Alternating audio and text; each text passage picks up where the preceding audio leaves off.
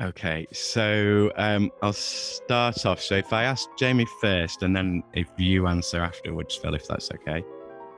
So I'll start off with the question I always start off with, which is, what did you want to be when you grew up? Um, I wanted to be the lead singer of a metal band. I was in a metal band when I was like 15, 16. I was like, this is amazing. This is what I want to do for the rest of my life. But then kind of got more into the tech side of things, Yeah. and like started hanging around with like the sound engineer and that Yeah. kind of thing, and was like, actually, this is really cool, and I'm better at this than I ever was at that. So that's kind of how I got into what I do now. Okay, and Phil, what did you want to be when you grew up? Yeah, I love this question. It was quite good fun thinking back actually to my childhood. So there was two things that really jump out. I was really lucky as a kid to go on holiday to Florida. And we went to the Kennedy Space Center, and I was just blown away. All things NASA, so I very much wanted to be an astronaut. Yeah, my mum always said I always had my head in the clouds, so quite literally wanted to blast up into space. But I was also completely and utterly obsessed with Lego as a kid. Loved it, played with it all day, every day. And my absolute dream job was to be a Lego designer and go work at Legoland. Neither of those two things have turned out, but quite happy with what I'm doing now. Leeds. What is happening? Welcome to Working Hours, a show about a place called Leeds, a time called now, and an activity called work. My name is Simon, and this is all my fault. We kick off Series 3 of Working Hours with this special bonus episode where I speak to Sale. This was the first time I have recorded two guests at the same time. This is another Zoom interview recorded on the 7th of January 2022. So if you want to hear a big, long, rambling intro from me, then go and listen to episode 28, which has also dropped today, if you haven't already done so. This time, though, we're going to get into the interview much sooner. Just before it starts, a note about quality. There's a few moments in here where the call drops. They aren't long and aren't too often, so please be patient with this one in parts. I felt every second of those moments on the record, but as I'm getting more professional with this now, I just pushed those feelings deep down and carried on. Formed in 2018, Sustainable Arts in Leeds, SAIL, is a not-for-profit membership network of organisations and individuals in the creative and cultural sector who have come together to take action on the climate emergency. Philip Holdgate is Head of Production Sustainability for ITV Studios. Phil is the co-founder of Sustainable Arts in Leeds, SAIL. He is a Yorkshire and Humber Climate Commissioner and a self-proclaimed stubborn optimist. Jamie Say is the Technical Manager of the Howard Assembly Room in Leeds. Jamie's day-to-day role is making sure every event that comes through the venue is appropriately staffed, technically fulfilled and on budget. As well as looking after the Howard Assembly Room, Jamie is the other co-founder of Sustainable Arts in Leeds alongside Phil. So let's get into this then. So what is it that you do now? So I'll start with you, Phil, and then I'll come back to Jamie. Sure. Yeah. So I guess I've got two jobs in inverted commas. One of them actually pays me to do what I do, and the other one's very much a passion project. So my day job is with ITV Studios, which is the production part of ITV that makes all of the TV shows. And my role is Head of Production Sustainability. So it's my job to make sure that all of our productions are made in the most sustainable way possible. And that's aligned with ITV's overarching net zero strategy to become a net zero business by 2030. It's a global role. So we operate in 13 different countries. So it's a really global role, but it's basically currently out of my bedroom in Leeds, but my role is based in Leeds. And I'm really proud of that it's local and it's not gone it's sort of central to London. So yeah, really chuffed with that. And then to complement that, I've been involved in sustainability for a while with TV and production. And we'll probably come on to this later on, but I'm one of the co-founders of Sustainable Arts in Leeds, or SAIL for short, which I co-founded with Jamie. And it's essentially a network of organisations in the creative and cultural sector of Leeds we want to bring everyone together basically and share those experiences and accelerate people and organisations to become sustainable. Okay, so same question to you, Jamie. What is it that you're doing now? So I work for Opera North as a technical manager of the Howard Assembly Room. So that's a 350 capacity multi-art space in the centre of Leeds, in a grade 2 listed building, which is, it's absolutely gorgeous. So we do lots of like jazz, world music, folk. We also do like little opera productions, theatre productions, dance, talk, film, all kinds of stuff. So it's kind of my job to make sure that every event that comes through happens, which at the moment is quite tricky. So that's kind of my my day job. And then my other kind of passion project, as Phil said, is to work alongside Phil on Sail and try and unite the creative and cultural industries of Leeds to tackle climate change together. So it's quite a broad remit. Okay. So I said I basically, here's my usual format, but so there would normally be questions about climate change within, as we go through towards the end. So, but because of what you guys are doing, I think we should probably talk about that first. So either one of you, I don't know which way around you want to do this, but if you could just sort of tell us how you got together and how Sail came about. Do you want to do it, Phil? Yeah, I'll kickstart. It's not the first time we've done this, Simon. So we'll try and bounce off each other a little bit. Is my audio okay, by the way? Because it's saying that my connection's a bit unstable. Yeah, it's been a bit patchy, but it's okay. I can hear you. Give me 2 seconds. I can try and switch. I've got 2 routers. I can try and switch to the other one, but I might disappear for a couple of minutes. It's up to you. If it's okay, we No, that's fine. Yeah. carry on. But Okay, great. So, how Sail came about, quite by chance, actually, is the short answer. But slightly to embellish on that slightly, Jamie and I were both at a Leeds Climate Commission networking event. I'd done a short video about what the Emmerdale production team were doing to reduce their footprint. And we carried on chatting after a networking event. There was sort of over a glass of wine and it was a nice lemon cheesecake, I think, wasn't it, James? They were serving at the time, and we just got chatting, and we had a lot of commonality, with TV and with opera and theatre in particular. So Jamie and I were particularly talking about lighting. I was involved in a low energy lighting project for one of our studios at the time, and Jamie was really interested in lighting with his technical remit up north as well. But the more we spoke, and we kept in touch, we kept chatting, and the more we spoke, the more obvious it was that there was a lot to talk about as a crossover between the two parts of the sector. So, I was working in studios, but Jamie was on a stage, but we still had costumes, we still had lighting, we still had props and sets, everything like that. So the same challenges that were being presented from a sustainability angle. And it was quite by chance where I was having a separate conversation with my line manager about how great it was, and it was really interesting how Opera North were having the same struggles that ITV were having. And it was something that stuck with me, that Jamie had been speaking to a group over in Manchester who were called MAST, the Manchester Art Sustainability Team, who'd been around for a little while. I had a colleague at ITV who was also part of that group. We were aware of them and what they were trying to do over there, doing a great job. And I was having a bit of a moan at the coffee machine to my boss, saying, "Oh, it's such a shame there's nothing like that in Leeds." And he just turned around quite flippantly and said, "Well, we'll go set something up then." And walked off, and that was it. That was it, really. A light bulb went off, low energy light bulb went off in my mind. And I got back in touch with Jamie and said, what about it? Should we see if some of our contacts that we already know in Leeds would be interested? And it's really grown from there, hasn't it, Jamie? Yeah, it's been amazing.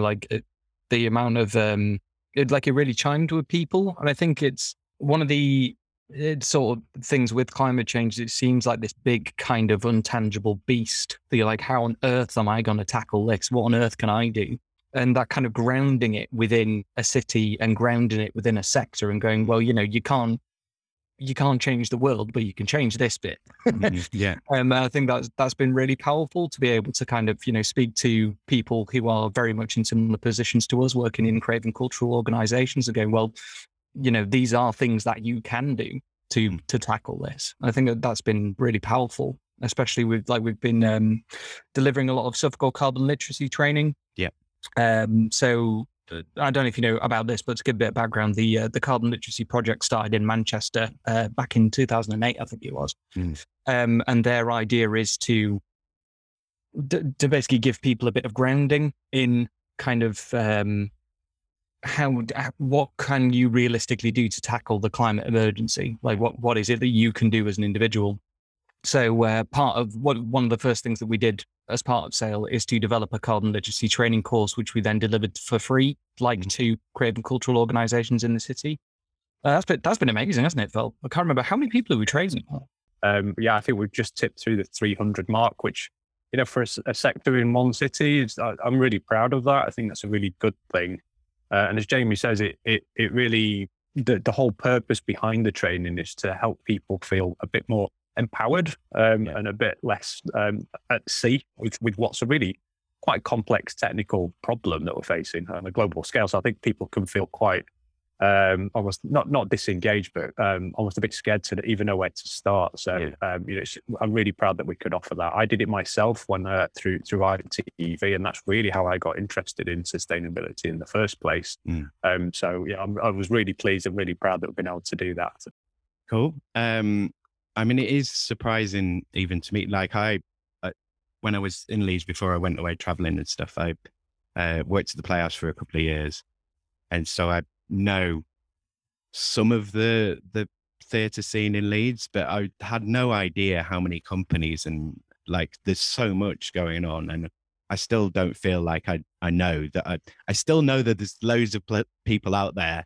There are different groups and organizations and stuff that are doing things. So are you just reaching out to people that you already know and building connections that way, or how are you sort of making contact with people? Do they come to you? Beyond the carbon literacy training, what else can you offer them? Yeah, I'll sort of kick that one off if that's all right. So originally, when we first having the idea of creating some kind of network, we reached out to contacts that we already knew. And it grew really quickly and really organically. So it gave us quite a lot of hope that there was a lot of appetite to know more and to be able to do something about climate change and the climate emergency. I just think it was perfect timing. It was at a point where I think general awareness of what was going on had reached a tipping point where, it wasn't, when I first started about 8 or 9 years ago, it was almost you were having to convince people that climate change was actually a thing. There was still a lot of climate deniers. Some of the mainstream media were really unhelpful with that as well and slowing down progress. Whereas I think we got to, about 2018, 2019, and it was just an ideal time for something like SAIL to come about because people were starting to get that general awareness of actually there's this really problem just around the corner. We're able to be doing something about it now. And here's a forum, and here potentially is a help with finding some of the solutions as well. And I think word of mouth spread really quickly, didn't it, Jamie? Where we had people approaching us, we had people putting us in touch with other people, and it's just grown from there. I think we have sort of 80 plus organizations signed up as members now. But I'm the same as you, Simon. I was like, oh my goodness, I had no idea the scale of the culture scene in Leeds. It's really impressive, and it's something that the city should be really proud of. Yeah. And I think it's interesting as well with both of you guys, like with Jamie coming from sort of, it's commercial theatre, but it's part of you're based in the Grand, so I assume you get some subsidy. And then ITV's like totally commercial. So you kind of cover both sides of that, of the art scene in the UK, I suppose. So that's, it's kind of kismet that you're both, you're coming from both those sides and having that meeting. So is there anything, do you have to treat those different sectors of the creative sector differently in how you approach the sustainability element? Yeah, to an extent, I think there's a lot of commonality, and that's really where SAIL came from. It was literally that conversation between two different organisations, or two passionate people within different organisations. But when you strip it all back and take the details away from it, we're still trying to achieve find very similar solutions to very similar problems, and that's really where that sort of acorn for the idea really came from. But yeah, I think now that we're getting into some of the nitty gritty and the detail at real sort of local grassroots level, then we do need slightly different approaches to different organizations because they've just got different requirements, and that could be how they operate. It could be just a question of scale, or what they're trying to achieve. So is it a place-based organization, or is it an event that's just a one-off, for example, or is it local, very, very small charity that's doing something with performing arts? They need slightly different approaches, but also they can be part of this much bigger movement. And I think that's where some of the really positive stuff from SAIL can come from, because we can share. So yeah, I might find something when I'm talking to colleagues in Sweden, for example. There's this new way of building sets out of a composite cardboard material, and that's actually made in Sweden. And my colleagues over in ITV had heard of it.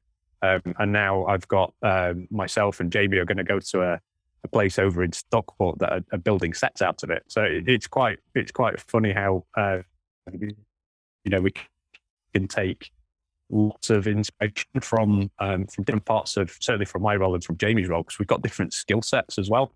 We've been described, in fact, we've probably called ourselves this a few times, but we've had a bit of a bromance where we just bounced off each other, but in a really complementary way. And it's great. I don't know what you think, Jamie, but I've always found it really useful.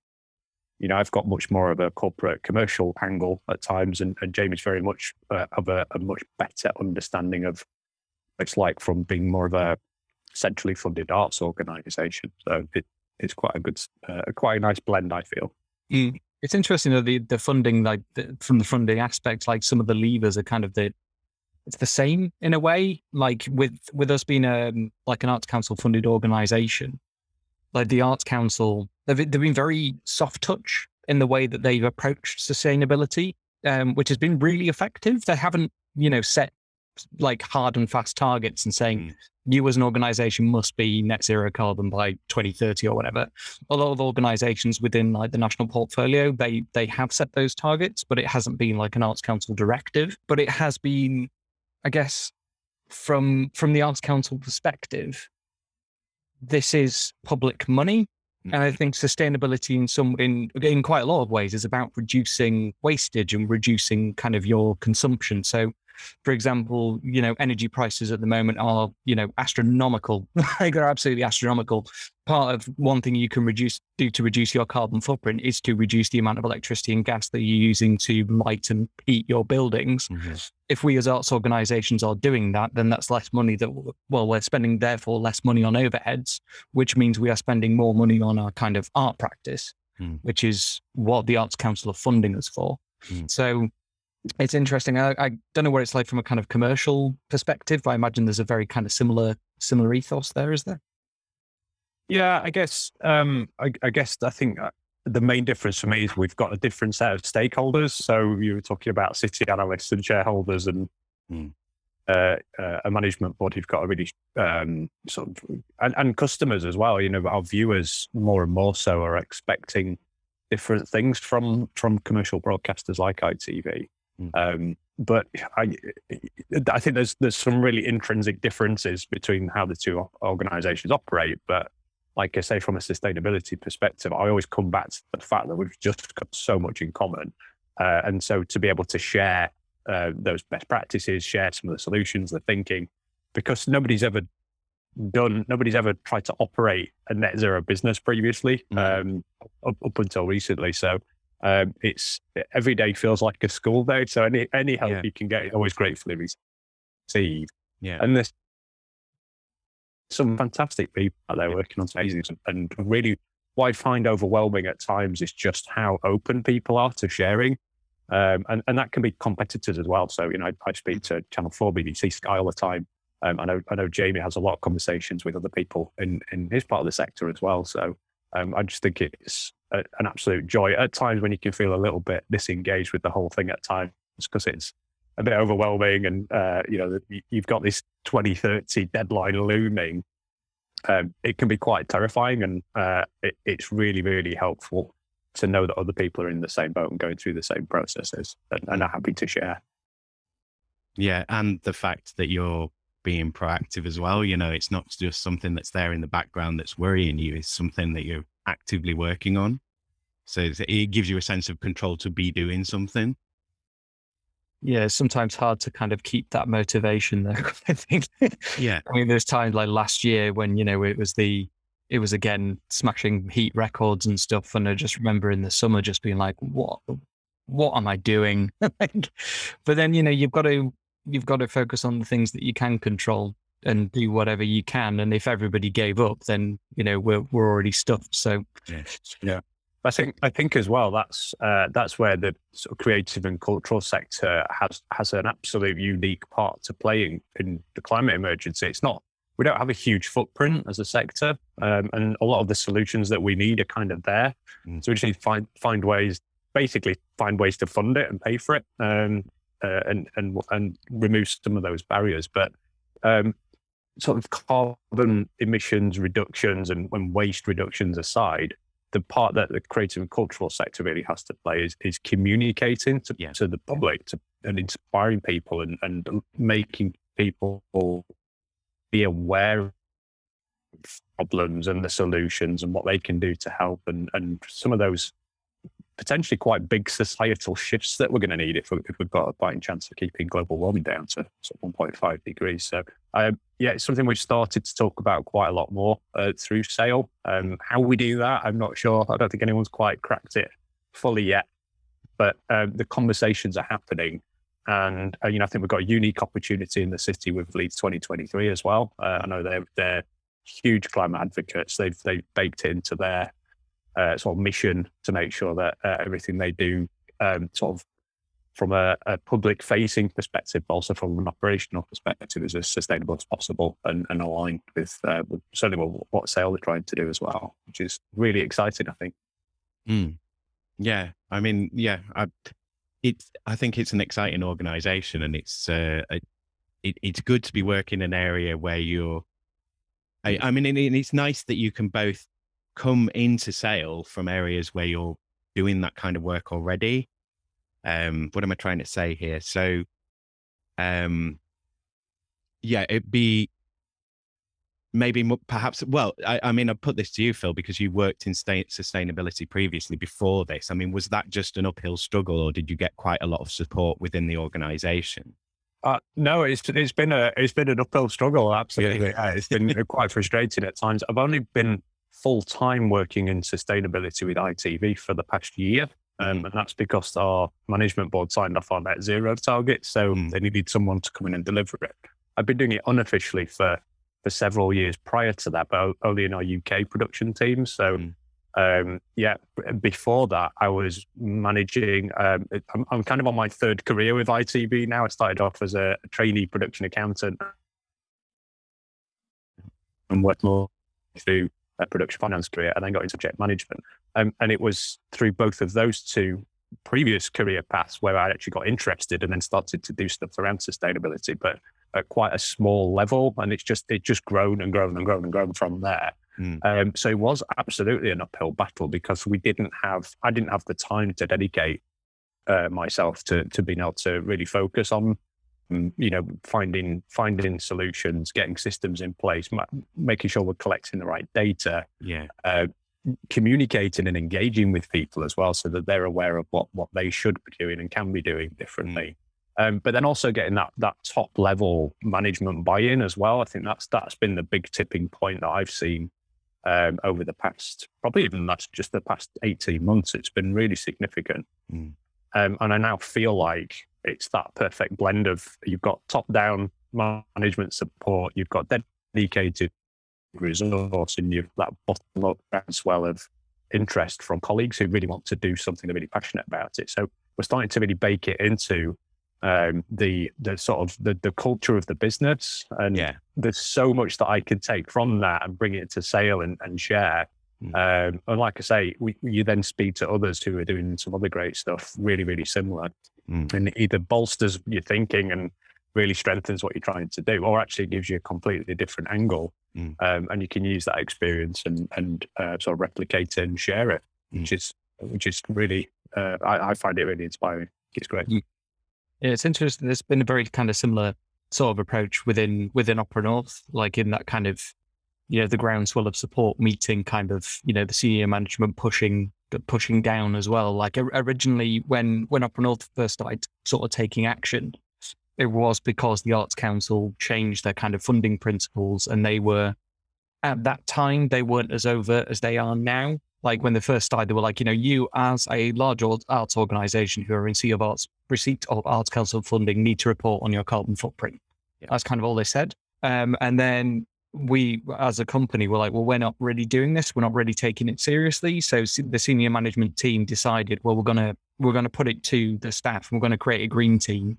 And then it'll be like a staff action group from all different parts of the organization, and we'll kind of task it to them essentially. So they did that. Like I put myself forward as like the chair of this green team and started pushing for trying to make the company more sustainable. And again, one of the things that I did with that is, again, the carbon literacy training. So delivered carbon literacy training to all of the staff within Opera, and also with all 250 of us, like senior management, like all the orchestra, chorus, like all the technical team. Everybody's had it. No one is safe. But the really cool thing with that, though, was that it made a lot of the conversations around sustainability so much easier to have. Yeah. And there was so much less pushback every time that you're like, well, that's not really the right way of doing this, is it? And then you're like, actually, no, it's not. So, I mean, there was a really good example. We're in a company meeting yesterday and we're talking about doing like daily lateral flow tests. And then somebody said, did you know you can recycle them? I was like, what? I didn't know that. And it was really cool. And that was straight to the general director. And then the next day it was implemented. I'm like, God, that is so good that it's not just me, like, banging the drum. It's the entire company, and they come up with things that I wasn't aware of it. And I think that's amazing. Well, I think that is a huge, huge part of it, in that, it's that thing of like, to fix everything, we need everyone. And it's those, a lot of the time with climate stuff, you can you read all the information and then you're like, oh, what should I do? And it's like, I have to give up plastic, and I have to stop eating meat and stop flying and not go anywhere and sit in a dark room. And you kind of like, you spend all your time thinking, oh, that's a waste there, that's a waste there. But if other people are thinking about it as well, those other ideas come in, people suggest things, it just foments more ideas, more thoughts in that direction. So it's just, like you say, leading the awareness is then more people get on board, more people contribute things. And then as more people do things, it just would start to build momentum, is the idea and the hope, I suppose. So what plans do you have for sale for this year? Is it more outreach to new organizations? Do you have a whole new raft of training? Like what are you going to do this year as sale? There's so much exciting stuff that we can't really talk about, which is such a shame. Can we come back in 6 months' time, please? Yeah, we're speaking. We're talking to the council at the minute about how we can. Because obviously they support many organisations and events, and they've got their own venue. So we're talking to them about how we can work a bit more closely together. We're also speaking to Arts Council England, because I've mentioned MAST previously, but there are other groups in other cities that are popping up quite organically already. So there's a group called Shift over in Liverpool. There's a group in Oxfordshire. There's one in South Yorkshire. There's these networks that are starting to grow all over the place. And, it's taken Sale over 3 years to get to this point. So, we're a community interest company. We're registered on Companies House. We've got a bank account. We've got a brand. We've got social media channels. We've got membership, etc. That's taken quite a lot of time to get there, and we've had to basically figure it out as we go along. And be proud of where we've got to. But when you see people thinking about starting these new networks, if it's going to take them 3 years, we'll be at 2025. So one thing we are talking about is how we can help accelerate some of this growth in different areas, not for us to run it, but to support people get up and running, and accelerate progress. That's really why my mindset is at the minute. How can we do things faster, and how can we help other people do things faster as well, and do it in the shortest amount of time possible? So we've had really positive conversations with Arts Council England. They get it. They understand how grassroots, local level type networks could be really influential, combined with national policy as well. and we're hoping to do a little bit of organizational development work in the first quarter. We'll always continue to do the training, I think it's fair to say, isn't it, Jamie? We've been big advocates of that from the outset. And yeah, as of I think it was September last year, we took on our first employee. We're hoping to grow the business. Even though it's a not-for-profit, we're always looking for new income streams. So Yeah. lots and lots and lots going on, but it's all in our spare time. So the more people that we can get who are dedicated to doing it, I think the faster we'll be able to go. And have I missed anything out there? Not talked about the education sector, have I, James, in particular? Yeah, that was the one thing I was going to prompt you on. Go on, I'll let you pick that one up. Well, one of the things that we found was that there was a lot of interest from kind of the education sector with regards to sustainability as well.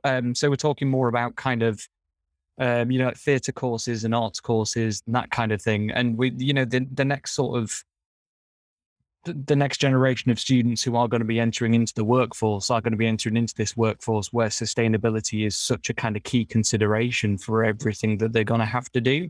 So we were like thinking as Sale, what can we do to kind of prepare, new students who are going to be entering into the industry ready for this kind of new world? And also with a lot of like the climate strikes and that kind of thing, we're like, well, how can we provide a voice to students, to these arts organizations? Because students, I don't think they're very happy with the way that things are going. No. So how can we give them that voice as well? And how can we provide that? How can they challenge us on what we're doing? So we thought there was some sort of like nugget of an idea there. So that's one of the things we've started to explore is like, how can creative and cultural organizations work more closely with the kind of education sector? Yes. And well, do you want to talk about the first thing we're doing?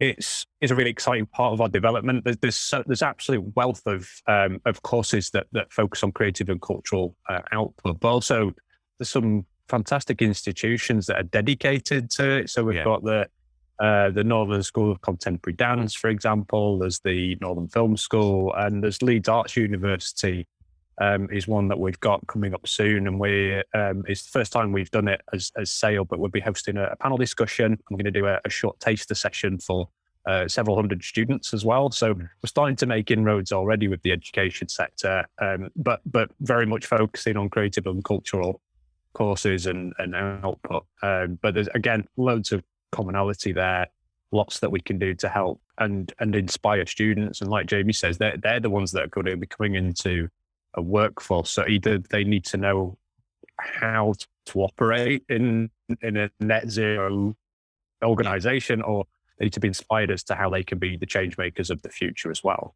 And again, it comes back to that accelerating progress, but just making sure that young people who are coming through the system are empowered and enabled to meet the needs of the future.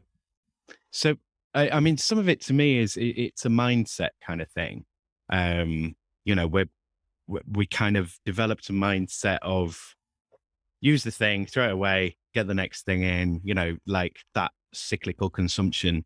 And it's changing that mindset into, well, we can reuse that, we can recover this, we can recycle that, we can, do we have to do that anyway in the first place? And all those kind of questions, do we all need a meeting in Hawaii, or can we just do it over Zoom? So, I mean, you're talking a lot about the production side. So what about content? So in terms of programs, plays, the sort of material that's being put on, is there anything that you can do to kind of encourage those stories? Because in a way, what you're doing is you're pathfinding to a degree of like how to be a net zero company, like you say. You're establishing best practice, all the kind of things that you need to do, but other people need that model. So you're kind of developing the model. So is the next thing to kind of try and push into content and make producers and writers of content more aware and to be putting those stories in? Like, what's your take on that? Yeah, absolutely. I said it previously. I touched on it previously anyway, Simon. I think that that's by far the biggest impact that our sector can have. And how you do that successfully is a different matter altogether. I think perfectly is to have those conversations. I think from my experience with TV, you've got that operational production type group of people who we focused on from the get-go. They're really engaged. There's tools and solutions there that we're asking them to do. The mindset is there, but you've got the complete opposite at times in terms of a bit like oil and water, where you've got the creative editorial type people, and the two don't really mix organically. They just don't. They've got different remits. They've got different day jobs almost. And you don't always get it where the two are talking to each other about the same subject. So it's almost a completely different conversation, even though it's exactly the same subject. So I think and that's just how it's happened over time. Now, whether the challenge is we need to find a way to merge the two things, or actually merge just two conversations that are happening in parallel, and then eventually we'll end up merging a bit further down the road. I don't know. I think interestingly, both myself and Jamie have got a really practical, technical mindset, and sort of quite logical.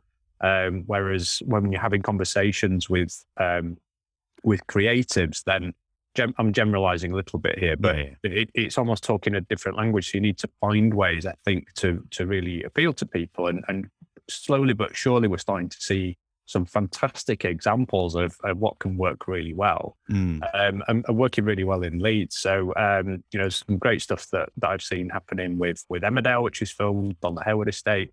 Talking to the Hayward House Trust just before Christmas, they've got some great plans for 2022. I know, Jamie, do you want to talk about, you had a production, didn't you, in mind that was going to be made in a sustainable way? Oh yeah, it's going on stage in the next couple of weeks. But that is, again, it's from a recycled set, so it's not really it doesn't really have sustainable content. I mean, one of the things that we are struggling with as an opera organisation is a lot of the operas were written quite a long time ago. Yeah, when people didn't really know that much about climate change. So we're touring something in the summer, which is a performance called The Water Diviner's Tale. Which was a new kind of piece of work that was written about climate change. So, but that's with our education team.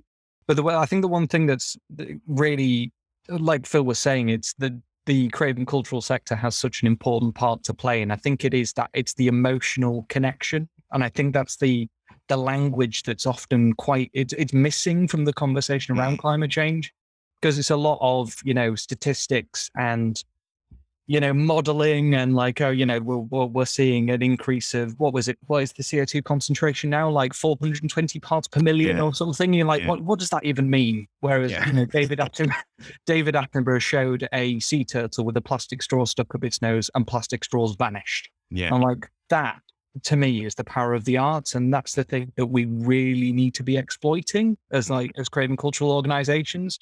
But how you do that in a way that actually inspires change is, I think, it's really difficult to get that right without sounding really preachy. It's finding that balance, isn't it? But I think also as well, just making sure it's not a flash in the pan and then it's gone and you move on to the next thing. We're going to need this constant drumbeat. But it's quite exciting. When I was following the Leeds piano trail that was through various parts of the city at the back end of last year, and one of the pianos that was in the Victoria Quarter had this illuminated version of the Ed Hawkins climate stripes that were sort of flashing, really subtle, but actually it's then in people's mindset.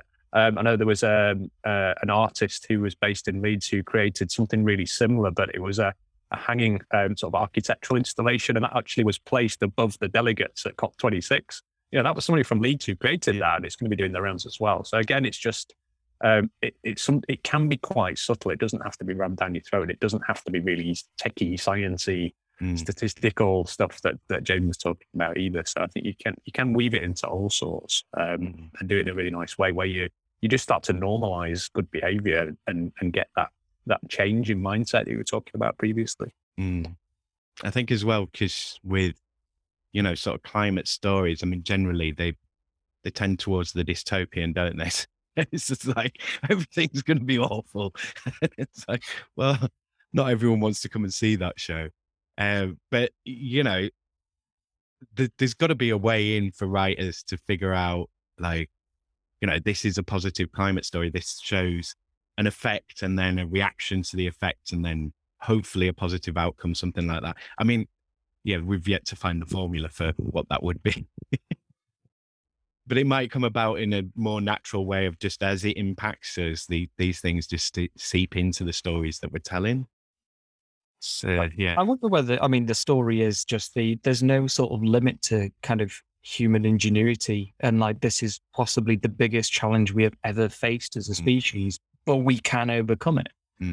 I think that's the thing. We've made multiple interventions for the climate before, and it worked. Like banning CFCs in the 90s for repairing the ozone layer.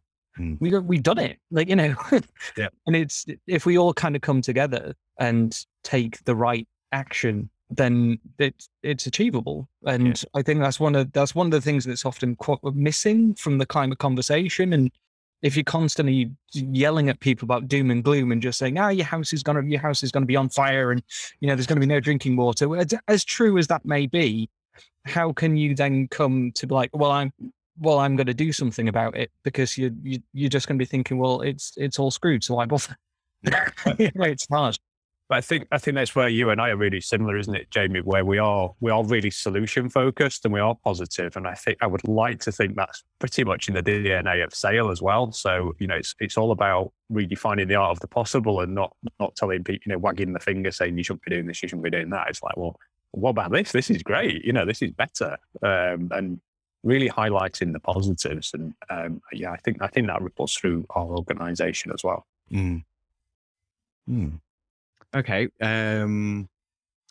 So I don't know whether we should keep on with Sail or whether I should do my normal stick and kind of go into you two guys as did your work history and so on.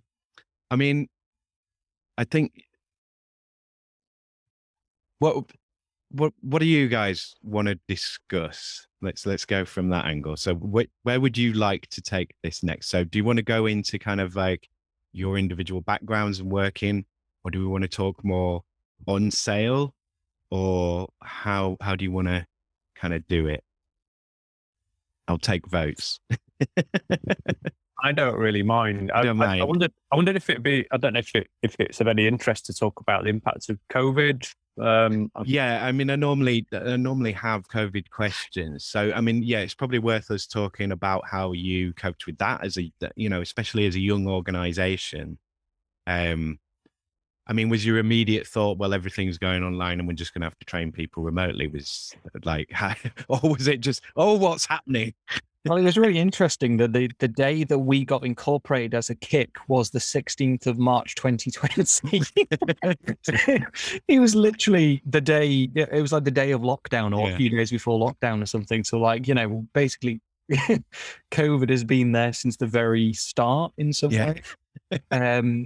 So yeah, like with a lot of the stuff, it was interesting. Like we took we did have like steering group meetings and we used to do them in person. And then we took them online, and then we were like, why didn't we just do them online to begin with? It's really interesting, as a sustainable organization, why were we like trying to pull all these people to the same place at once? But so it's been interesting in that regard, in that it's, I think, and especially within Opera North as well, but it's challenged a lot of kind of things that were just seen as like the done thing. Yeah. And the carbon literacy training, so I'd been delivering it for a couple of years prior, but in person, then took it online, and I was like, actually, this is a better way of doing it. Yeah. The way that you can split people up into like different groups and then set them tasks and go, well, you go and talk about this in this group for, and have a good 5 minutes with just this person just to discuss it. Yeah, it was quite cool in that regard. It was as well. And I think I'll come on to, there's a kind of bigger piece to this story, but for us as Sail, that time during lockdown where basically somebody pushed a pause button, didn't they, for a few weeks, it really enabled us to have some time to spend dedicated to doing some really great stuff for Sail that we've always wanted to do. So making sure our social media channels were up and running and in really good shape.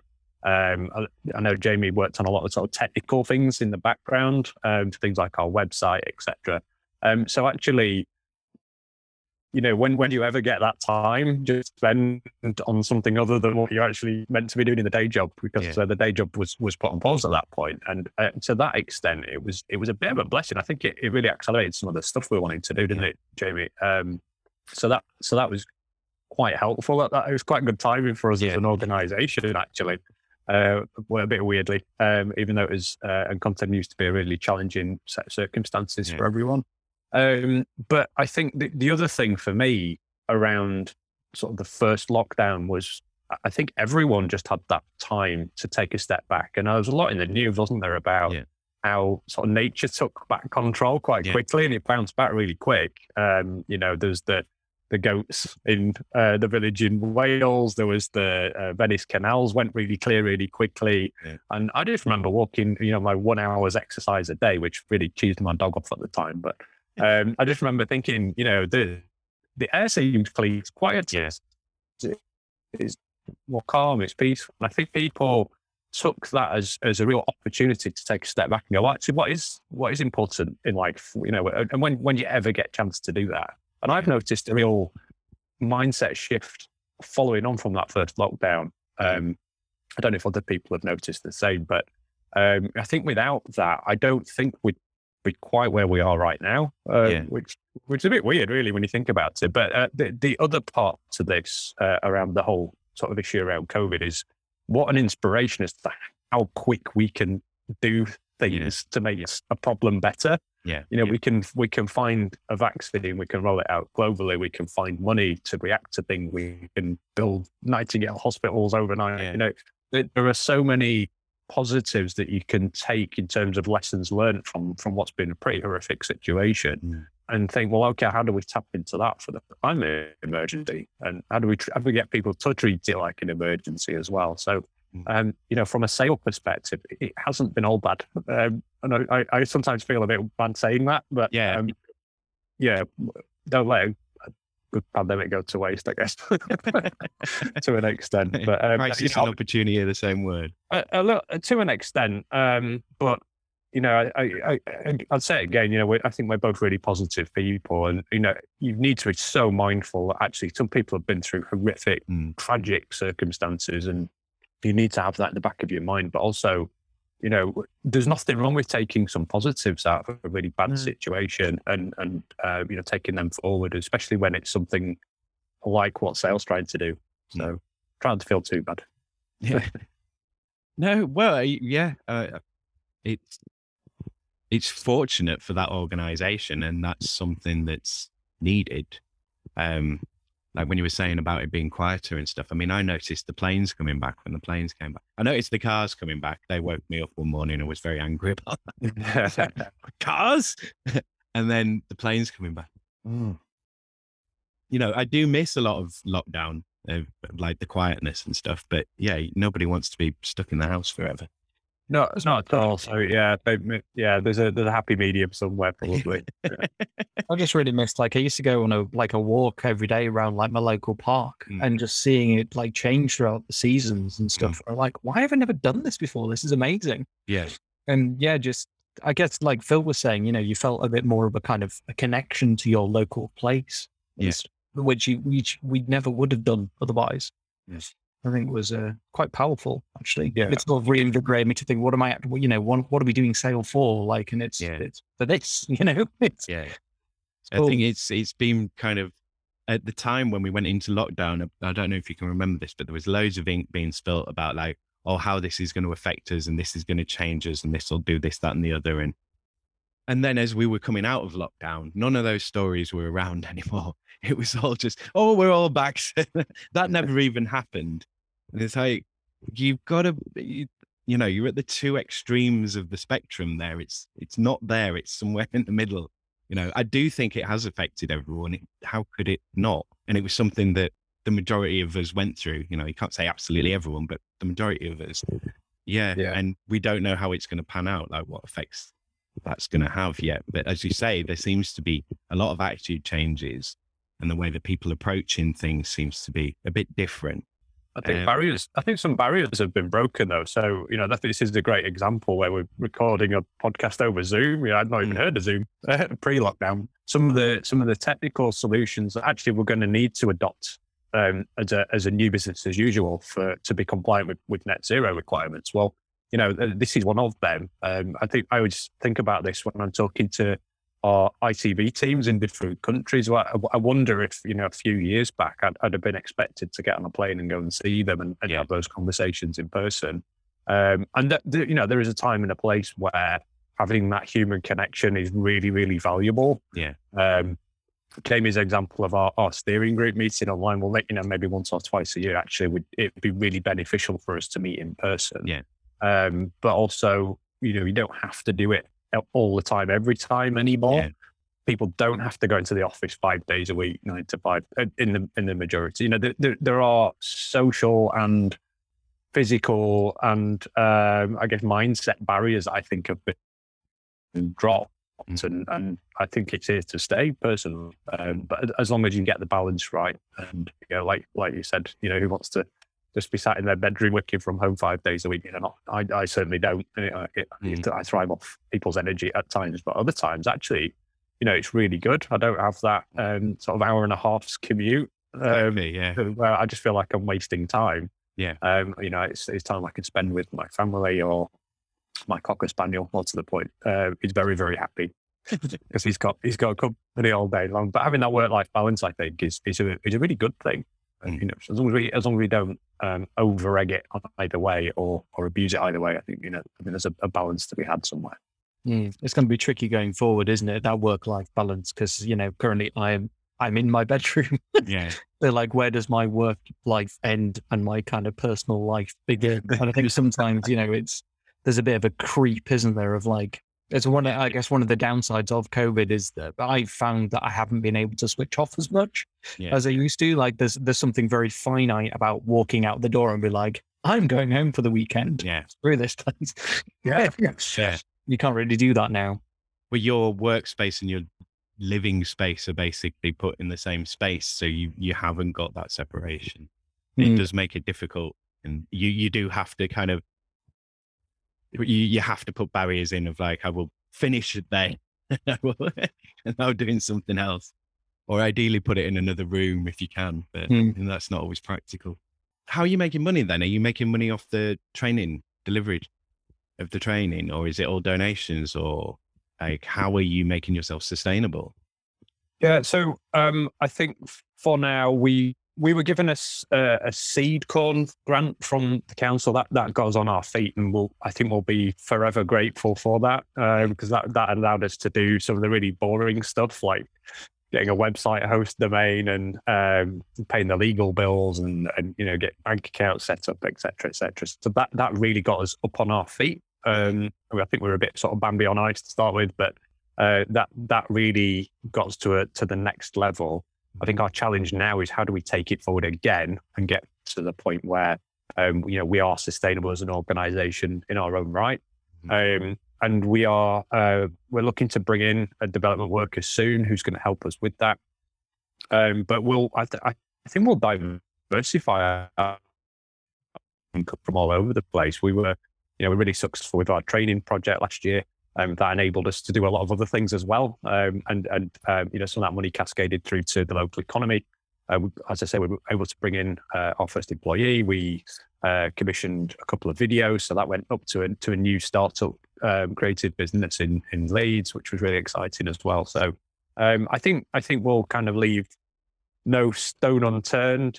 Jamie's going to laugh now because I've had this idea in the back of my mind for ages, but I'm determined at some point in the future to have a line of beer that is Sale branded, and we've called it Sale Ale.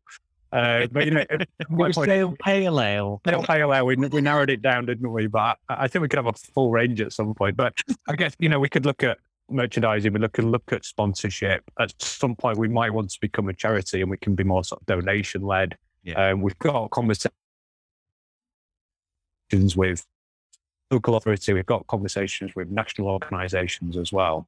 And I think that people understand that it's really hard, isn't it? Because we're real sort of subject matter experts, I guess, and we're living in this sustainability net zero bubble where it makes complete sense to us. We've done a lot of the deep thinking. So I think the challenge for us now, and it's a piece of work that we started on last year, is how do we bring some of those really influential key decision makers and supporters on that journey with us, so that they are completely behind us.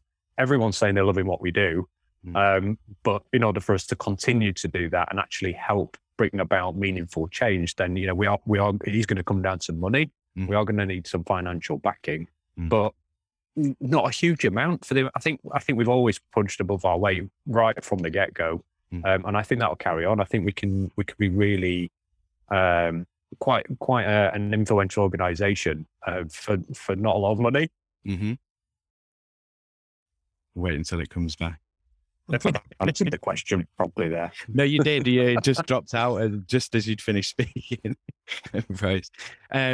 So, Jamie, from a sort of theatre stagecraft side, what are the different issues that you kind of have to contend with? I mean, to some degree, like TV is something that's in your home. You don't have to travel to it. Theatre is something you have to go out to. And it's also going through a hell of a lot more difficulties, again, because TV can be produced and then beamed to you. You've got to have live performers in an actual space with a live audience, all of which is transmission risk in the middle of a pandemic.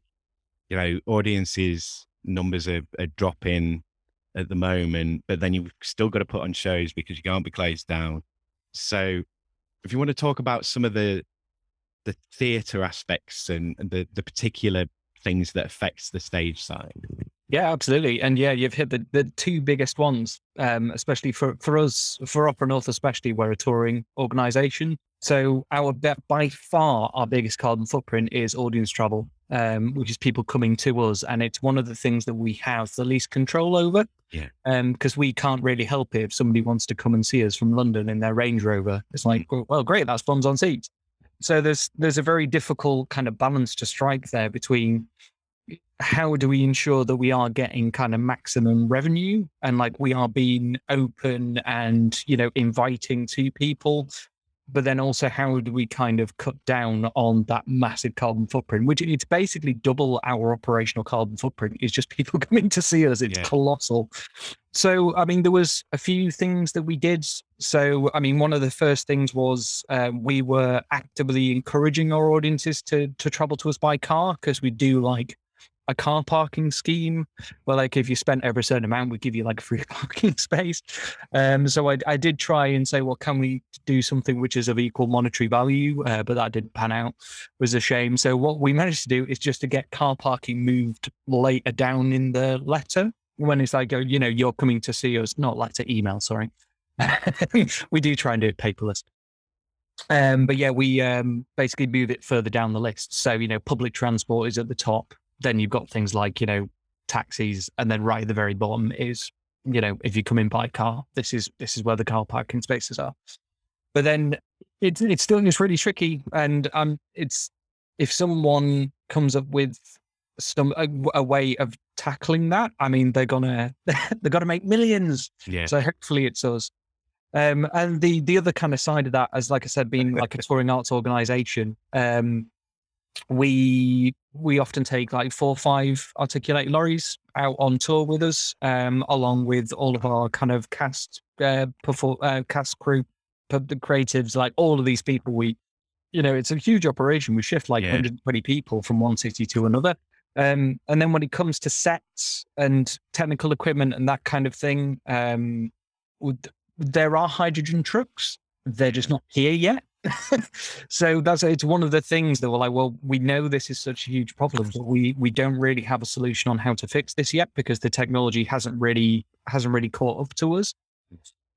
So it's about reimagining that kind of element in a different way and be like, well, how can we tour people more efficiently? And we're going to go see these sets made out of like composite cardboard next week to be like, well, do we have to take as many trucks with us? Can we just, instead of taking 5, can we take 3? How can we pack down equipment so it's more effective and we're just not taking a load of spares along just for the sake of it? Can we encourage? Well, during COVID, obviously we couldn't, but could we encourage car sharing? Which, to be fair, our like orchestra, chorus, and everything, they're quite good at doing anyway. But is there some sort of incentive that we can offer to kind of reduce that bit? And I guess that's one element that maybe sometimes gets a bit overlooked, or like people kind of think, oh, well, we're going to have to just like scrap all of our sets and travel on bicycles.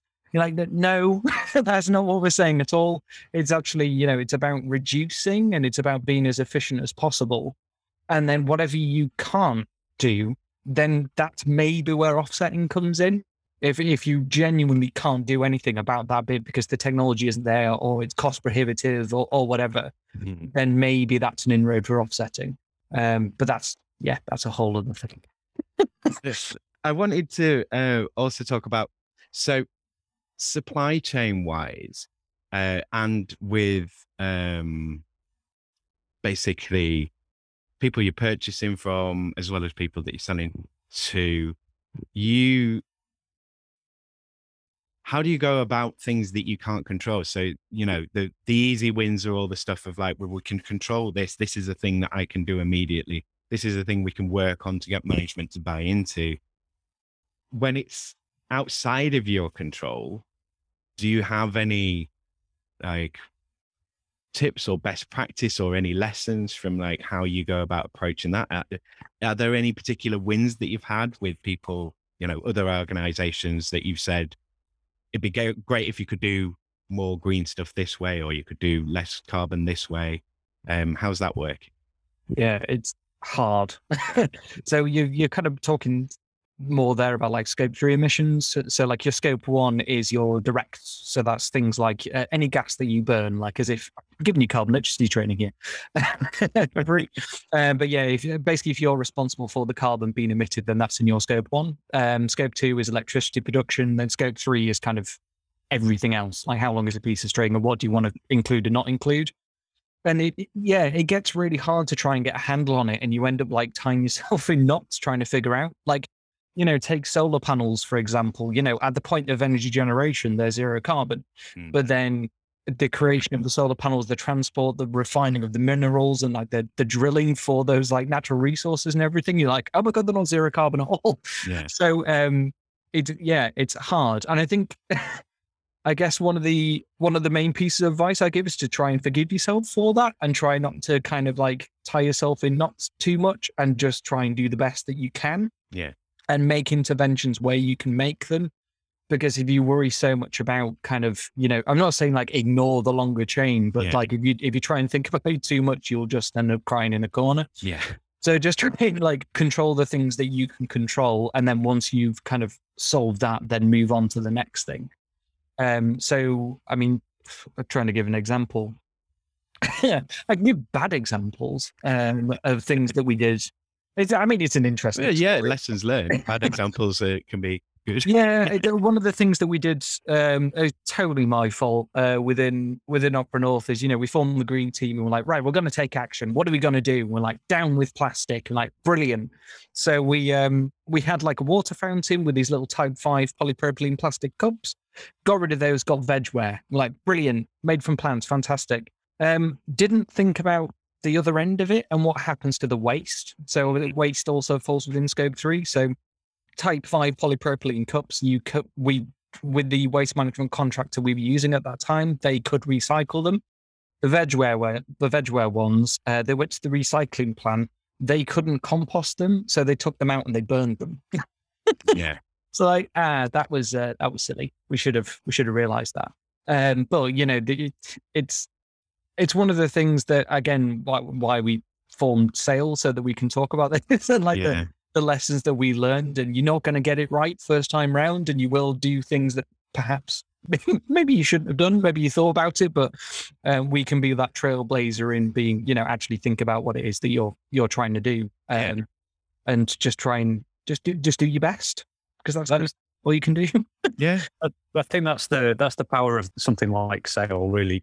And we can, you can take those lessons and we are going to make mistakes, and you learn from them, and then you share that experience. I want to pull more out of this, because I think I don't know I don't know how useful it would be to go into my normal shtick of trying to do the two of you sort of separately and go through your work history and stuff. So we've talked about some of the challenges for sale. We've talked about some of the successes. What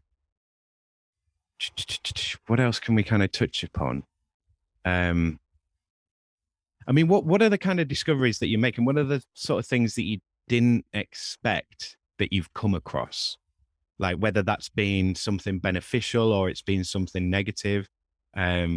Maybe you expected huge buy-in from a particular area and they were all like, oh, we're not interested at all. What have been, go through some challenges and successes that we haven't necessarily covered, perhaps. Can we just pause there a second? Yeah. I'm gonna switch my router because I've moved and I'm still on the old one. So can I just get about a minute? Yeah. I'll see you soon. Yeah, I don't want to shortchange you either. I don't want to feel that, we've not gone through what I would normally go through. But I think because we've started with this and because I've got both of you here, it seems logical to stay in this area. Yeah, that's cool. Yeah. Yeah, it's whatever you think would make for a good podcast. It was pretty easy going. I'm not sure I know the answer to that yet. I've said to other people, it's like, when I get to 50, then I think I'll know what the show really is. So I've got my own ideas of what I want it to be and where I want it to go. But, like there's a difference between the theory and the practice, isn't there? So. Oh, yeah. Hopefully that's better. That sounds better. That sounds a lot better. Yeah. So, I was just saying to Jamie, I said to you before you went, I think we should stay on sale. I don't want you to feel shortchanged that we've not been through the normal podcast format, but I think as we started on this and I've got both of you together, it's probably the best area to stay in. So I would ask, so I normally have a question on UBI, so Universal Basic Income. So putting that kind of idea to you guys, what would be helpful to you outside of the work that you're doing in sales? Like, what are the kind of wins that you would like to see in the broader society, which obviously there's political risks to that question of how you're answering it. But, is there anything that, for example, something like UBI, would that be a benefit to you? Because to me, I can see the benefits of, well, not everybody has to go out and not everybody has to look for a job. And, people have more time to themselves, having more time to yourself and slowing things down, which goes back to lockdown again, to a degree.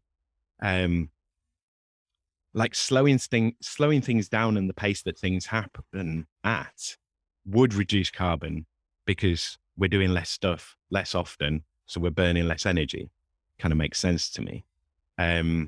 So yeah, I'm going to let you guys chip in. Have you got anything to say on this area? I feel like we're getting into geopolitical, global. Yeah, I don't want to take it down there too much, but Well, it always devolves to that when you talk about sustainability. I find, I've always found that. For me personally, like if I was given like a UBI, then I think one of the challenges that we've had with sale is that both me and Phil and basically everybody who's involved with it, we're all working full time and do this as a sort of passion project. Yeah. So if I was able to shed a bit of time to give it the time that it deserves, then which luckily we managed to have a bit of during COVID. There'd be no stopping us, I think.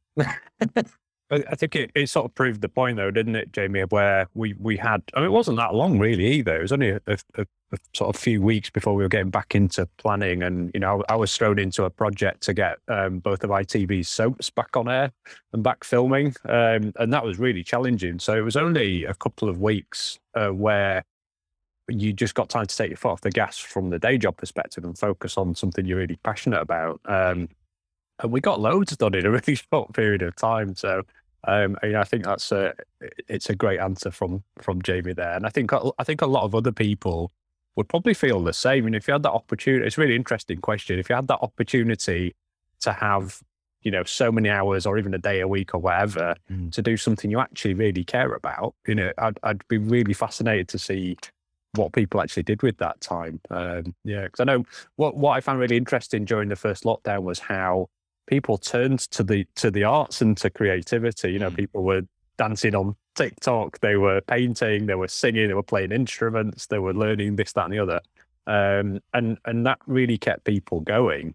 I found it fascinating that people turned to sort of creative and cultural type activities. I thought it was really interesting, but also that whole piece that I talked about previously about maybe people having a bit of a rethink about what's important to them. And a lot of people have actually ended up going, well, actually climate change is really important, obviously. I just haven't had the real time to sit back and think about it. So I'd be really interested to see if those two things were things that were really popular. I don't know. Maybe we'll get a chance to find out one day. Who knows? Yeah, I mean, it's hard to get. I don't want to go too far into a discussion about sort of media and news, but it's hard to get a real sense of what actually is going on because it's so much noise now and so little signal. It like doesn't matter what you're searching, what your search terms are. I think whatever bubble you're falling into, you're getting so much noise in there and so much competition for your attention and to be dragged down various rabbit holes that it is really difficult to get a sense of what actually is going on. You look in the TV and it's explosions and chaos and screaming, and you look out your window and it's like it stopped snowing. So I mean, have you? So it's sustainable arts in Leeds. You're working in media, Phil, and you're working in ITV. I mean, is the news side completely separate? I mean, is there any consideration, because it's still media? It's a hard one to answer this because it's like, is it art or is it media, and what's the difference? Like, have you thought about taking this into newsrooms and so on? Would there be any possibility of that? I mean, maybe, just from the production side, and then maybe that could bleed into the, what they're producing. Yeah, it's really interesting. It's a really valid point, Simon. And I've probably answered it with sort of ITV and sale perspectives, if that's okay. So from a sale perspective, we've been really keen, because we are so small and so lean at the minute. We don't want to sort of find ourselves going beyond our mission. So we've been really clear about who are our potential members, what is the network, what is the sector, and defining it in that way. Yeah. And we did draw the line and sort of excluded certain elements, probably more sort of down the media route. And that's why we've ended up calling it creative and cultural. Yeah.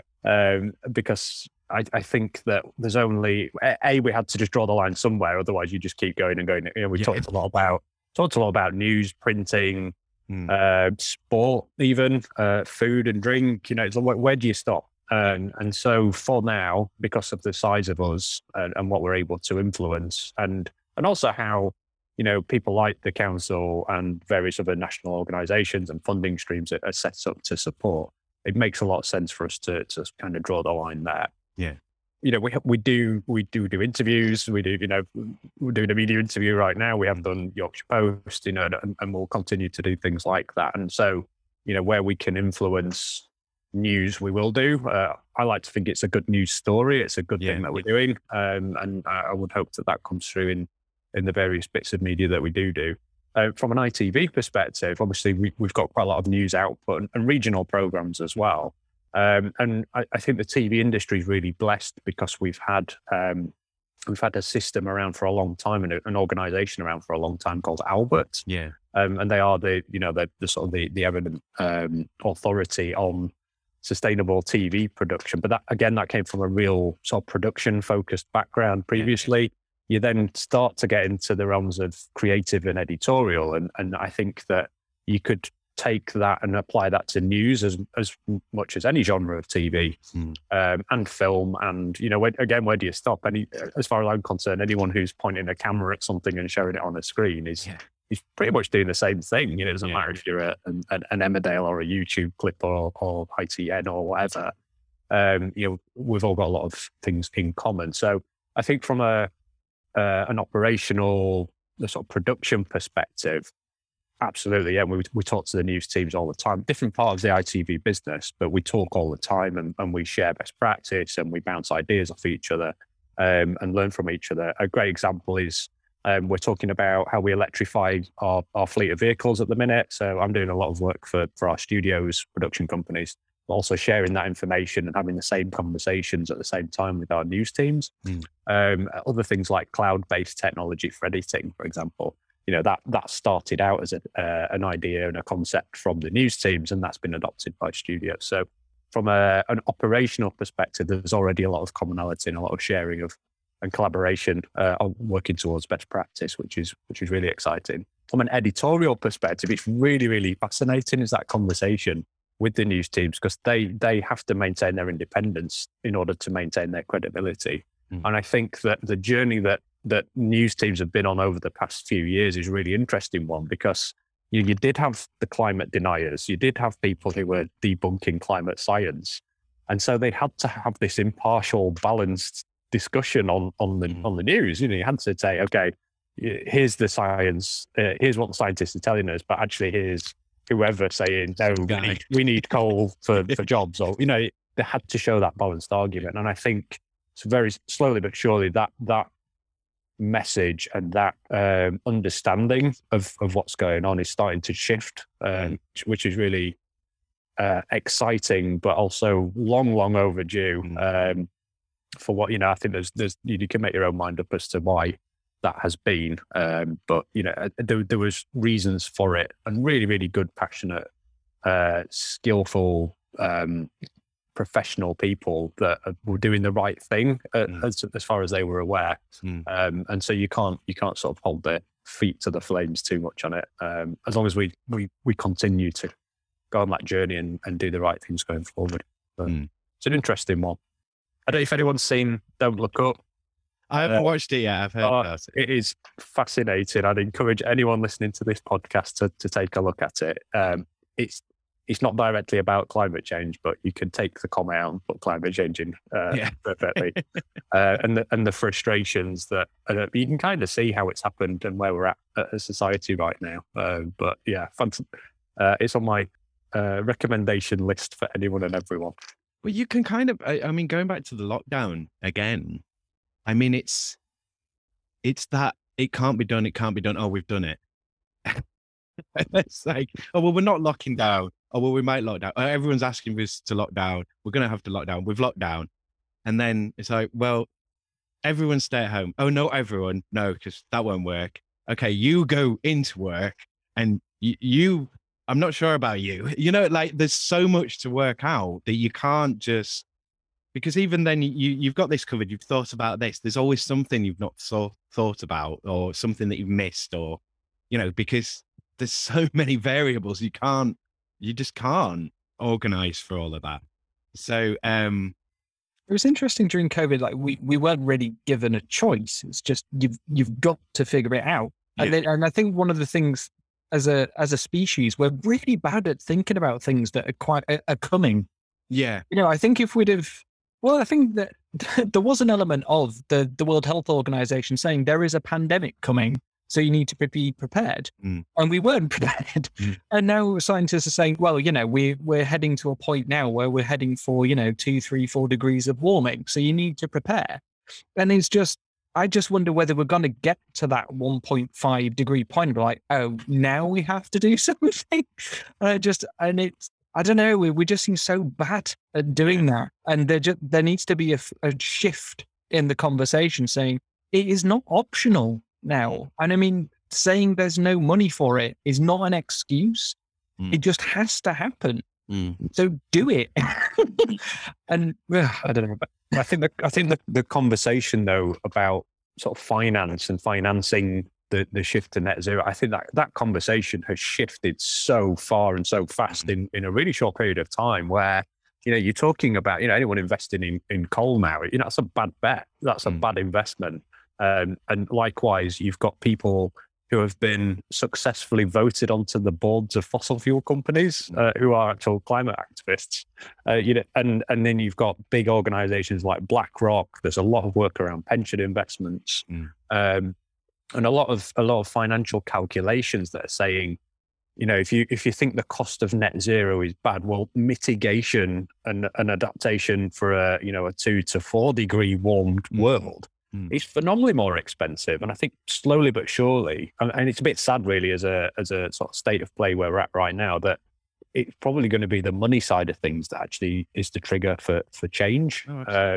So what the end goal looks like, nobody knows. But in terms of accelerating progress, I think that the whole financial sort of conversation has shifted massively. And I think that, you've got to take that as a good thing, whatever the big sort of macro picture of that looks like and whether it's the right thing to do, then, we could discuss that once we've saved the world, hopefully. How much time do you generally get to be able to devote to Sail then? Is it like just a couple of hours a week, or is it just whenever you can get together, or do you have we have this time every week? Like, how are you working at the moment? I think it's fair to say peaks and troughs, isn't it, Jamie? And we try and balance out where, if I know Jamie's particularly busy, I'll take things off him and vice versa. And we make it work. And we do have some people who are happy to roll their sleeves up as well and help out. Obviously, we've got Helen, who's our project coordinator, who we've got on our books at the minute, who's been an absolute godsend because she's got that time. And it's something we've never really been able to do, is actually go out and engage with our members properly, one-to-one almost, and go and have those conversations. So that's, A, it's raised our profile, but B, it's making people have Sail in their mindset when they're talking about sustainability, and the conversations that are coming from that's really exciting. And then we have set times. The way I like to work, I've got set things in the diary. So I have a half-hour catch-up with Helen once a week. If we have anything from a company perspective, then there's a current board of 3 board members where we've got certain things that we need to have in the diary on a regular basis. But from my perspective, I fit things in and around everything else that we've got going on, and which is a bit frustrating at times, but also quite fulfilling. And other times it's evenings, weekends, whilst you're out walking the dog, and kind of never switching off from it really. But I think what I'm finding now is it's an absolute blessing that my day job is aligned with my hobby, if you like, my sort of passion project, in that my mindset is always aligned, albeit on different scales. So I've got a day job that's at a global scale, and then I've got the sales side of things that's local grassroots. But that's a brilliant perspective to have at times, and it's really helpful to not forget either side of it, and to take inspiration from both ends of the spectrum as well. So it's a frustration at times for me. I don't know about you, Jamie. No, I'm the same. I try and find time for Sail in and around either the stuff that I'm doing at the time, but similarly, like my day job is aligned with my passion project. So. And my boss is quite happy because it, makes up an awful lot good. So he's quite happy to just spend as much time on it as you want. The normal work gets done. So it's cool to kind of have that support. I just wish I had more time for it. Yeah. Just like to get both of your thoughts on this. So I do think that it's important that you are both working and you're both in the industry and you're doing this, because if you ended up doing Sail full time, the actual practical day-to-day work experience, it'd still be there, the knowledge would be there, but it'd start to fade, and like you're not up to current events. And so what are your feelings on, do you think you'd be better off working on Sail full time, or do you think you've got the balance right at the moment? Like, what are your thoughts? I think for me, I feel like I've got the balance about right at the minute. And I say that because I think that it's so fast paced, the amount of change that's going on and the thinking and the opportunities, the solutions, etc. So for me to be able to take that experience and share it with the Sail network is really, really important. Yeah, it's a difficult one. I was having a conversation with someone about this earlier this week where, at times you just think, I'll just jack it all in and run Sail for a living. And that would be really exciting as well. But you need to be able, it's almost like having your own consultancy free of charge as well, which is quite useful. But I think there are ways of keeping your finger on the pulse, even if you're completely embedded within and doing that as your day job potentially. So again, I think that's where the power of the network and also this idea of having a network of networks all around the country, you're just constantly sharing that information. So I don't think having people who are just primarily running sale would devalue what they're doing just because they're not operational at the time, because it's the power of the network is through the contacts that you've got. Otherwise, it just doesn't exist without it. Yeah. And your own personal experience is only a small fraction of that. What you're actually doing is lifting experience and taking inspiration from all sorts of different places and different sectors as well. We're both part of, Jamie's part of the Leeds Climate Commission. I sit on the Yorkshire and Humber Climate Commission. And that's from everyone from all sorts of different walks of life and different sectors. And you're just constantly taking inspiration. It's going to sound quite ironic, and it is not meant to be, but I listen to a lot of podcasts. You'll be pleased to hear. And some of those are absolutely fascinating. And that's things that are happening in different countries, different sectors, completely different people you would never normally sort of cross swords with or deal with in your day job. So I don't think there's a right or wrong answer to that. It's a good question, but I think I personally, I'd be happy either way. I feel really blessed that I'm able to merge the two at the minute, but who knows? Who knows what's going to happen around the corner? Well, exactly. Amy? Well, Phil said, I agree. Yeah, I'd be happy either way. And I think it would be really good, with, if I had more time to spend with sale, to be able to really dig into the kind of the richness of what's going on in Leeds. And I think really sometimes we only ever scratch the surface just by the amount of time that we have to dedicate to it. But there's so many amazing people working on so many amazing things, and I just think it would be incredible to be more immersed in that. It'd make it feel a little less doom and gloom. I think. Do you do any end of year reports or anything? These are sales first year and what we've achieved and stuff. I didn't notice it on the website. Is that? Yeah, we did our first one last year, didn't we? Right. Was it around April time-ish? Yeah, we're probably due to do another one, but it's on Company's House because we had to submit. Oh, okay. I could have sworn to put it on the website. Maybe I didn't. I was looking on my phone, so maybe I just didn't notice it. It might be in the members area potentially. I don't know, but possibly. So we do an end of year report for the council as well. Obviously, they've supported us financially, and I remember it clear as a bell last year how proud we were when we pulled that together. Going, oh my god, look what we've done in such a short period of time. I think it's really exciting. I'd be fascinated to see what that looks like for 2021's report, looking back over the last year. And I know through our social media channels, we were looking at doing a kind of 12 days of Christmas type of sign off for our newsletter. And some of the things that we pulled from that were I think really incredible, really. I mean, I've talked about us punching above our weight, and I feel it's quite a high return on investment for every pound we spend. What we've actually got back from that, and the connections we've made, the people we've met, the conversations we've had, the support we've got, and just the willingness of people to want to do better and do more. I think there's a big appetite for it. Absolutely huge appetite. Absolutely, Simon. And that gives me a lot of hope for the future. We'll be starting to look at our 2021 report soon, but I think you check out our Twitter account. Sale_Leeds, our 12 days of Christmas, and it gives you a bit of a flavour of what we've achieved over the past 12 months, and long may it continue. Excellent. Okay, so I have got one other area of questioning. So it's Brexit, but I don't know if at all this is affecting you or the work that you're doing with sale.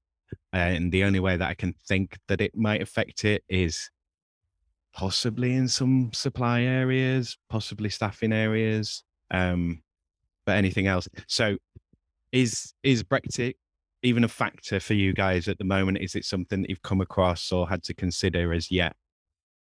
It's tricky because COVID and Brexit kind of happened maybe at the same time. It's sometimes hard to kind of pick apart which one is the fault of which. Yeah. So we're obviously facing like supply chain issues and some issues with staffing, but it could be either, and sometimes it's both. So it's been quite hard to pick apart which one has been the bigger problem, really. I don't. What do you think, Phil? I think I did completely agree. It's really hard to say which is causing what problems. Obviously we're heading towards a period of inflation, which is going to impact. There is no money in our sector. It's a fact. So people are going to have to make tough decisions at various points. And my fear is that could sort of ripple through to people's appetite to spend a bit more money on green solutions or investing in things that in the long term will pay dividends. But you get into a point of short termism if you're not careful. So it's going to be a challenge. But also that, I think the potential sad part of Brexit for our sector is losing that wealth of sort of diverse talent and the amazing people that you deal with on a day-to-day basis. If they are restricted in their ability to come and work in our country and in our city, then that's not, in my personal opinion, that's not a good thing. But I think we're just too early. We're not out of COVID and we haven't really settled on what Brexit Britain looks like, irrespective of my own personal opinions of the topic. So, yeah, I guess we're just going to have to wait and see and ride it out and make the best of the situation we're in. I mean, just on this, because I knew we wouldn't spend too long on this one, with the equality, diversity and inclusion sort of agenda, and especially that's like, I mean, it's big in the corporate world at the moment from the looks of LinkedIn. It's big in the media from what I've seen on some of the media stuff. Does that pick up any of the slack from, that diversity loss through Brexit, do you think? Or could it, like trying to diversify the existing workforce? Are you seeing much of that work going on, or is that having any success? Or I think similar to sustainability, it's something that people are far more acutely aware of than they ever have been before. And I think it's going to take time for that to actually, come to fruition and to get to a point where, I guess, where I keep coming to in my mindset is what we're actually trying to do is create a new business as usual. I don't actually like the phrase business as usual because we should never stand still. We should always try and progress things and improve what we're doing. But if we're talking about wholesale systemic change that has potentially caused barriers in the past, then it's not going to change overnight. And it's fantastic that it's right up there as a top agenda item. And it's been a long time coming, and far too long to be part of the agenda as well. But in terms of us being, a sustainable sector in the broadest sense, I'm not just talking about environmental, then we need to find a balance of all of these things, and finance as well. How do we make sure that we are a financially sustainable sector as well? Diversity, inclusion, environment, sustainability, etc. all needs to be part of that.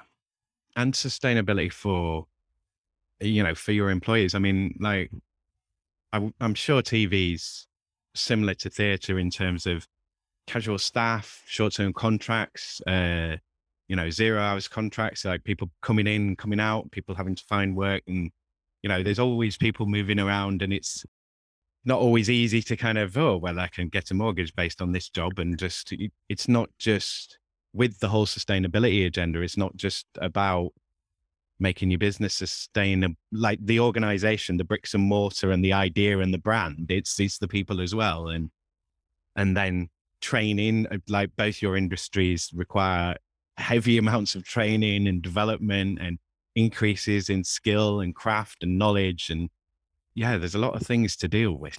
There is, yes. I think, the transitional element of the freelance community for theatre as well as TV, actually. But it's a really interesting time right now because there is so much production going on in the UK that actually there's a massive shortfall of talent that's been exacerbated by COVID. And, some people have just gone, do you know what? I'm done. I'm burnt out. Don't want this anymore. Yeah. I'm going to focus time on my family. I want to get into sustainability. I've heard a few times as well. So you've got that blend of a huge increase in demand, but also a shortfall in supply for various reasons. And again, it's going to take a little while to sort that out, I think. I'm not sure if people, I don't know if you've seen any of this, Jamie, where people from the sort of performing arts theatre sector are transitioning into film and television. But a huge part of it are kind of victims of our own success because of the incentives that are there for high-end drama, especially, as well as other things, mean that the amount of production in the UK at the minute is astronomical. And that's put all of the balls are very much in the crew's court, not in the production's court. So, the plus side to that is that you are seeing rates of pay increase, but the downside is that you've not really got that stability. But it is what it is, unfortunately. It's kind of the nature of the beast. So it's a really buoyant time if you're a crew member. So make hay while the sun shines, I guess, to an extent. But it's a really, really fascinating time right now for the sector, for sure. Jamie, have you anything to add to that? Yeah, it's obviously interesting for us because film and TV keep stealing all our crew. But yeah, it's there's interesting that sustainability means so many different things, and it is about reducing your carbon footprint, your environmental responsibility. But as Phil was saying, it's about financial stability, and like you were saying, Simon, around your the stability of your staff and the sustainability of you as an organisation to carry on. So it's definitely something I'd love us to start looking at in the future, but it's so complex and so many things kind of feed into each other. And, around like equality, diversity and inclusion has very kind of strong commonalities between the people who are most affected by the climate crisis, for example, the people of color and people on like lower socioeconomic background, like who don't earn as much, are going to be more impacted by climate change. So if you tackle both of those things and appreciate the kind of intersectionality between the two issues, then you are going to become more sustainable as an organization. That is so hard. It's not to say that we should try though. And, we've all got our part to play. So yeah. All very much interwoven though, aren't they? And that's becoming more and more obvious. But again, it's similar to the environmental net zero sustainability agenda, where people are learning all the time, and it's quite a fast-paced sort of body of work that's going on. And we will make mistakes, and you learn from them and take things forward again. But when you don't make those links for ages, and this was one that occurred to me the other day. When you think about like the battle against tobacco, and I'm saying this as someone who smokes, but so they found out in like the 60s that it kills you, and that they had the evidence and it was hidden. And then really, I don't think until it was like those class action lawsuits in the US in the back end of the 80s and the payouts that they had to make. And then you got the advertising bans. Like, it's taken forever to deal with tobacco. And they had a similar thing as well of like paying people for denial and this, that, and the other. I think that, because I've lived with climate change, or the knowledge of climate change, for the majority of my life. And I've lived with sort of, no one's going to do anything about this through most of my life as well. And I think sometimes it's easy to forget of, there's 7.5 billion people that we need to tell about this and involve them. It's going to take some time to do that, even with, lightning fast internet connections and so on. So yeah, it's, you're doing the good work and you're getting somewhere and you're making a difference. And that's all you can do really, isn't it? At the end of the day, to actually do something, be proactive. That's I get an overwhelming sense of feedback from people saying, it's almost like people have been waiting for leadership. And I think if the likes of Sail and Opera and ITV can provide that as a beacon of light and a beacon of hope, then people will follow it. There's a willingness there, an appetite there. I think we could address the knowledge gap so people really understand. So, Jamie's example that he gave about choosing the wrong cuts, mistakes will happen. That's fine. But I think the more people are sort of educated and knowledgeable about the subject, and we need to make sure that education and knowledge is accessible for people right across the world. I'm talking sort of global stuff here, but the more people that know the issues, the more likely you are to have that shift in mindset in societies. And governments and organizations and corporations, they're going to have to react to that because that's how the world works. So yeah, I think when you see little rays of light like that shining through at times, then it gives you hope. Okay, Jamie, anything to add? Well, it's just going back to that point of, again, where the creative and cultural sector come in. And you said there, there's 7.5 billion people on Earth that we need to tell about climate change. And, well, I don't know, between the Sail organizations, I think we could probably reach a good few million of them, TV, film, we're very small fry. We only reach 250,000 a year. But I mean, between us, and I think this is where the creative and cultural sector really come in. And like, we have a reach that scientists could only dream of, and a captive audience where we can beam climate messages into people's brains. And, we're very, very good at storytelling.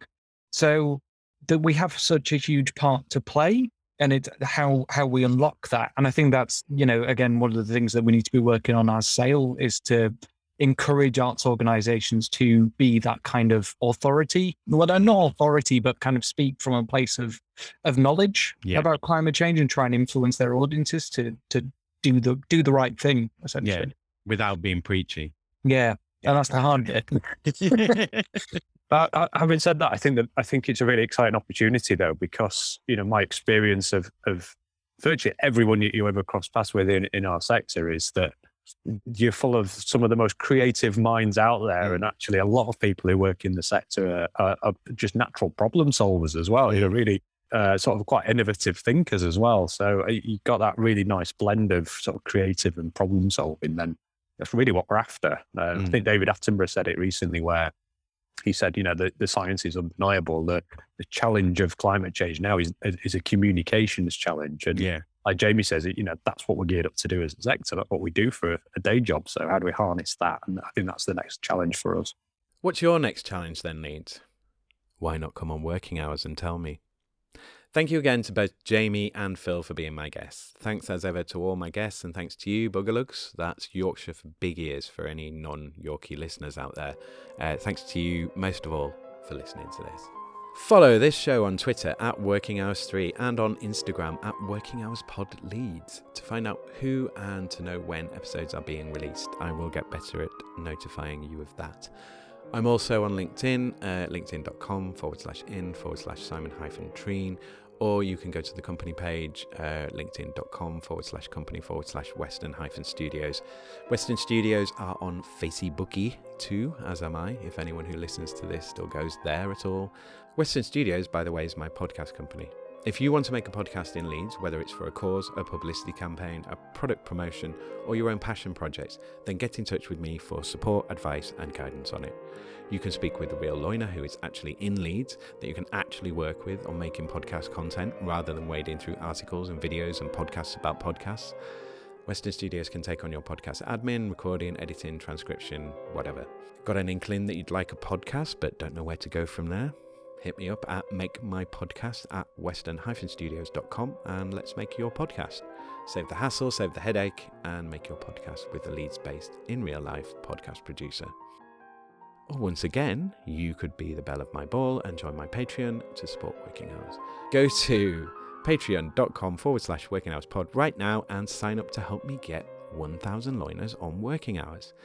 If I get 2 more Patreons, then I pinky promise I'll start putting more info up there about the show on the reg.